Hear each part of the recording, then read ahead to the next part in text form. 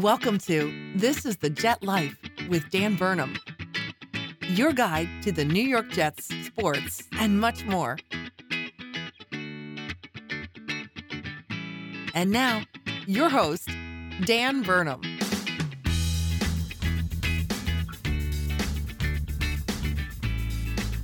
What is up, everybody, and welcome back to another episode of This is the Jet Life.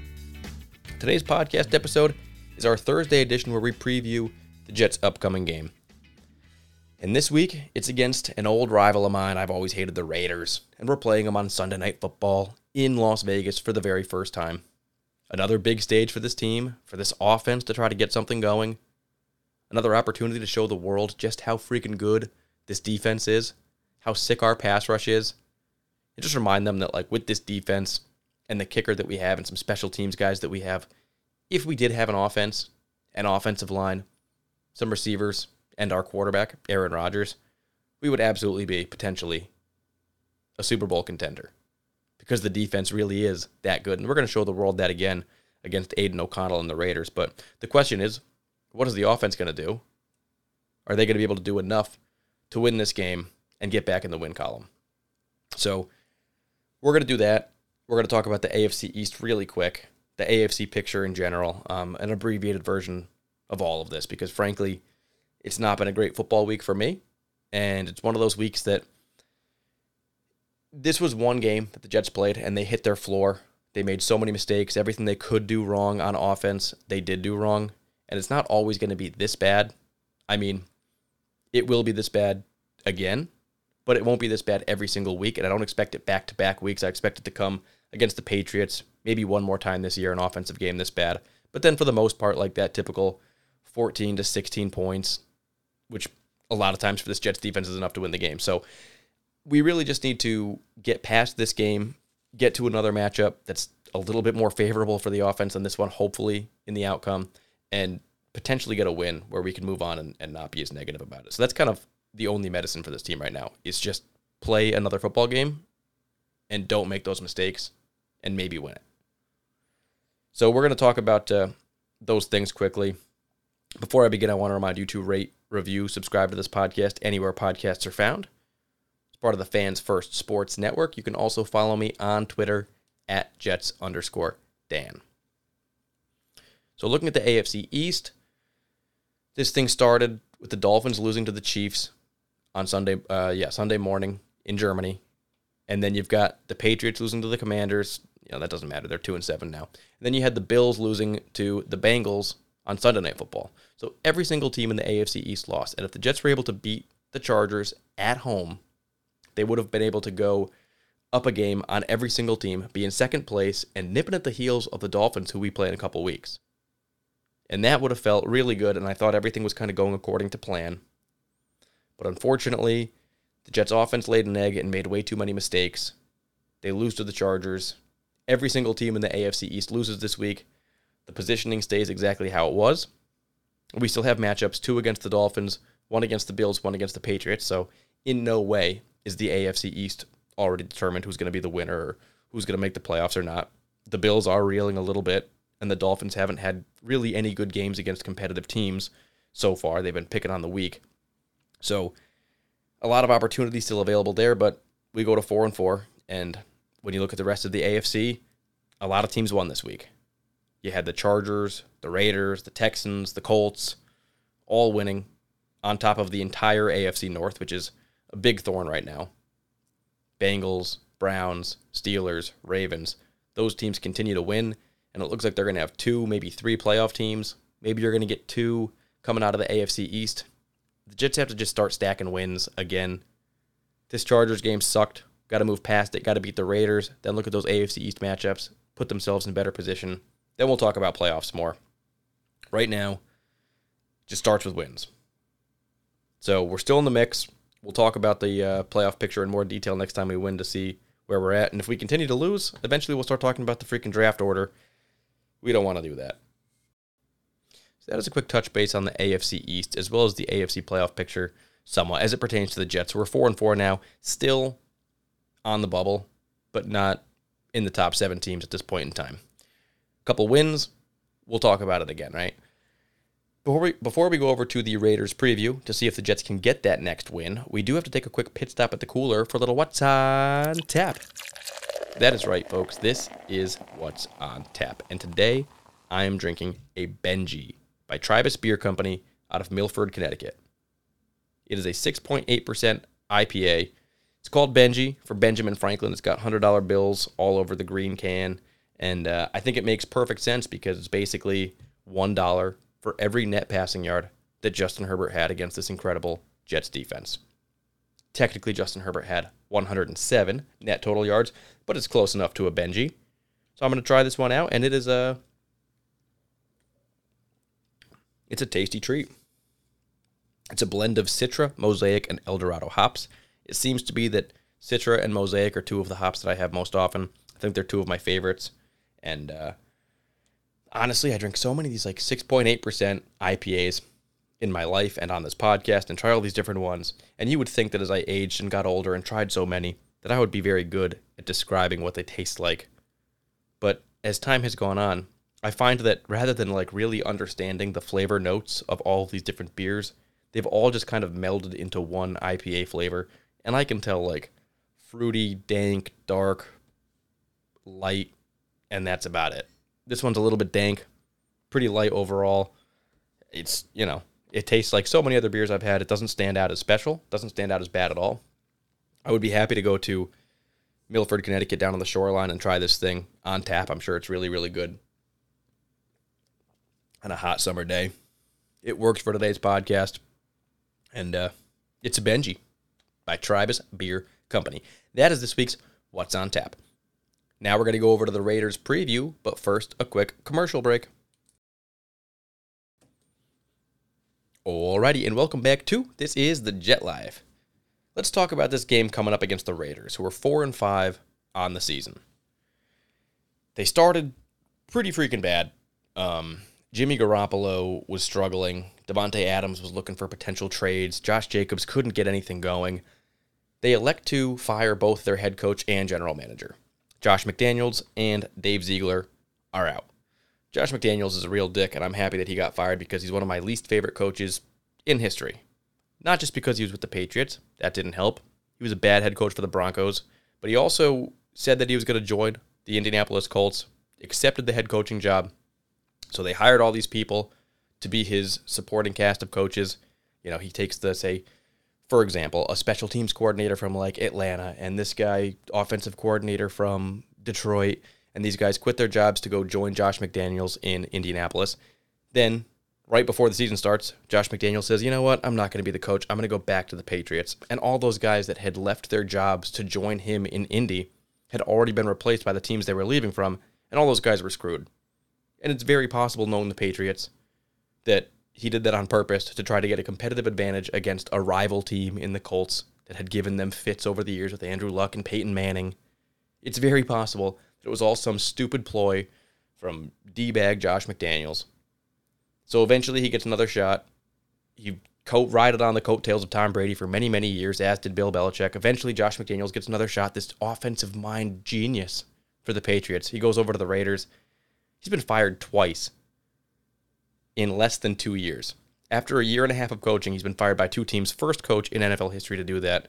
And the more you hear about the way he was coaching that team and the way he just loves the Patriots still and grovels for them and told Antonio Pierce to make sure they never keep their names in his mouth ever again. You talk about the Patriots. It's all pathetic stuff. Josh McDaniels is a hack, and he got fired. So, needless to say, the Raiders have made an improvement on their coaching staff, and they put Antonio Pierce, former Giants Super Bowl linebacker, was on the coaching staff. He moves up to interim head coach, and instantly there's a massive vibe shift within the entire team.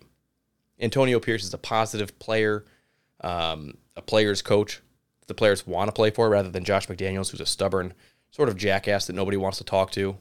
Guys were going behind the GM and head coach of the team, talking to the owner, Mark Davis, to try to say, like, dude, this coach sucks. So eventually they listen, they fire him. Antonio Pierce, on the other hand, they love his first game coaching the team. He tells the entire practice squad to suit up, which is not normal practice for the NFL. Tells them to be on the sideline with the team because they're a part of the team. And if they practice really well and they bust their ass during the week, then they should be there on the sideline. Even if they can't play, they can't come into the game, be there with the team because you're a part of it.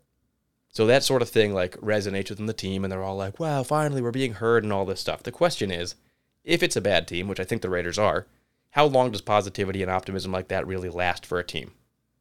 I think when a coach gets fired and an interim head coach steps in and tries to right the ship, there's always that like initial boost where that team plays better for that interim head coach very quickly, briefly, usually 1 week. The Raiders got their big win, 30-6 against the Giants this week. Now, has it potentially kind of calmed down a little bit? Now they're looking at a Jets team that's going to be looking to make a rookie quarterback very, very uncomfortable very quickly. That's the hope right now. When you look at the Raiders' offense, it's not very impressive. And one of the first things that Antonio Pierce and the new coaching staff did was bench Jimmy Garoppolo and basically say, Jimmy G's not playing well enough. We're going to go with fourth-round rookie Aiden O'Connell for the remainder of the season.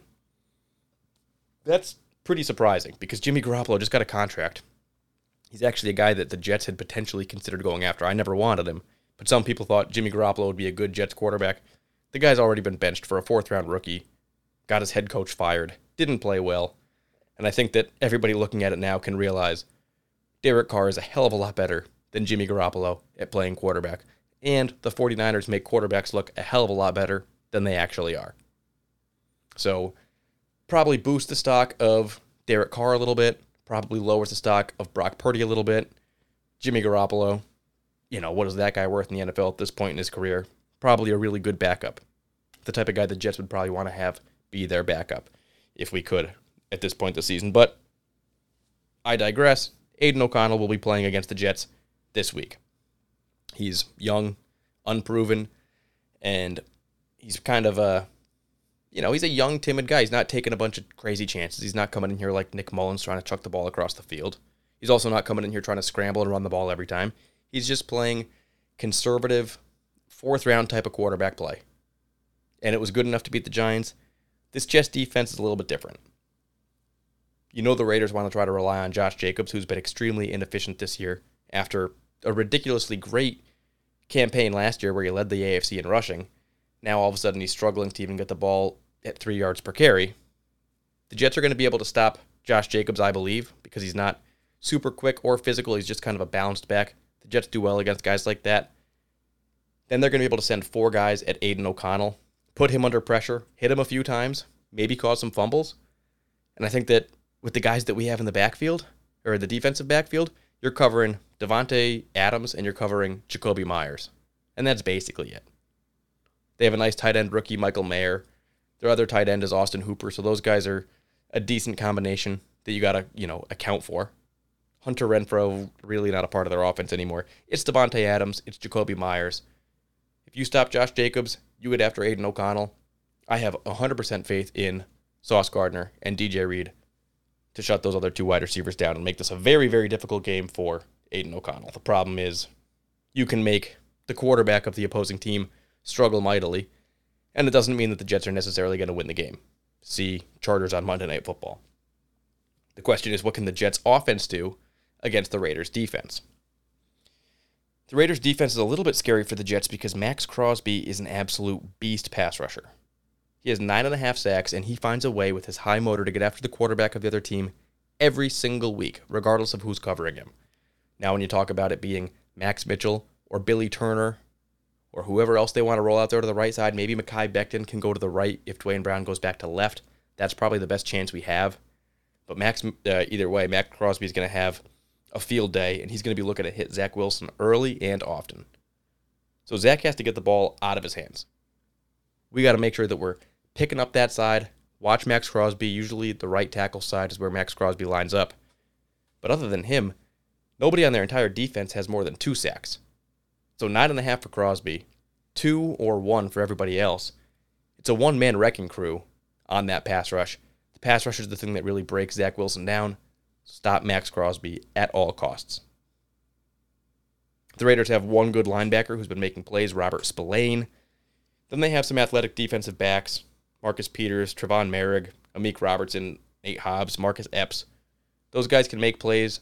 They're getting interceptions. They're fast. They're athletic. If you throw a bad ball, they'll make a play on it. They'll make you pay. but they aren't unbeatable in terms of trying to get open for, specifically, Garrett Wilson's going to have no problem against those guys. Everybody else, what can Xavier Gipson, what can Alan Lazard, what can those guys do? That's going to be kind of one of the important factors in this game.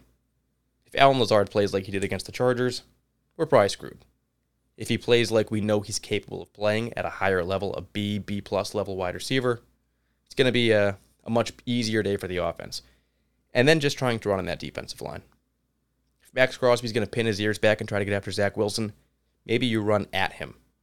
You use his upfield aggression against him to leave a guy running past your running back who's potentially going for open yardage. Breece Hall is going to be relied on, as always, to try to carry this offense along with Garrett Wilson. When you look at the special teams of the Raiders, Daniel Carlson, a good kicker. A.J. Cole, solid punter. Pretty good special teams unit there. My prediction for this game, honestly, Aiden O'Connell, I don't think that team's going to score points against the Jets. Right? The Chargers got points, but it was because a punt return touchdown. One drive they started on the 1-yard line and just rushed it in with Eckler. Another drive they start on the 50-yard line, and we have a 15-yard penalty, and all they have to do is go 30 yards, and they score there. They really weren't scoring consistently against us, and if you take out those crazy plays where the Jets really are the reason the Chargers had the opportunity, they had 10 points in this game. Or less even. The Raiders are going to struggle against the Jets. The question is if we can score points. I think that we can do better than we did against the Chargers. I think we're going to get a couple turnovers that'll give us a short field and opportunities to score. I'm giving the Jets 16 points in this one. That's going to be 3 field goals and 1 touchdown. Probably even scored by the special teams or defense at this rate, but only 9 points for the Raiders. So I see a 16-9 win. The Jets go back into the win column, 5-4. They look ahead to Buffalo. Beyond that, to the Miami Dolphins, Black Friday game. This is a big opportunity for the Jets to not right the ship permanently by any means, but just slow down the narrative. This is a spiraling team. We need to have a little bit of momentum going into those AFC East matchups because we can beat both of those teams with our defense. We can hang in the game against the Bills or the Dolphins, cause fits, make big turnovers, big splash plays, and win those games. But we want to stay positive and optimistic, and a win against the Raiders is going to help us do that. It's Sunday Night Football, so the whole world is going to be watching Aiden O'Connell take on this Jets defense and Zach Wilson at primetime redemption to see if he can do a little bit more than 6 points for the offense.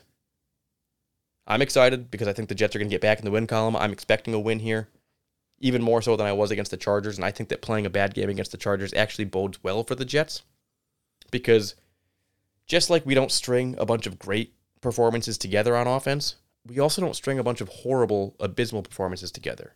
You look at the Patriots and the Cowboys, and that was like a struggle, but then they played much, much better on offense against the Chiefs. And vice versa. It's an inconsistent team. I think we got some of the bad juju out of the way against the Chargers. So that's all I have for this preview episode. Raiders game coming Sunday Night Football. Rate, review, subscribe to this podcast wherever they're found.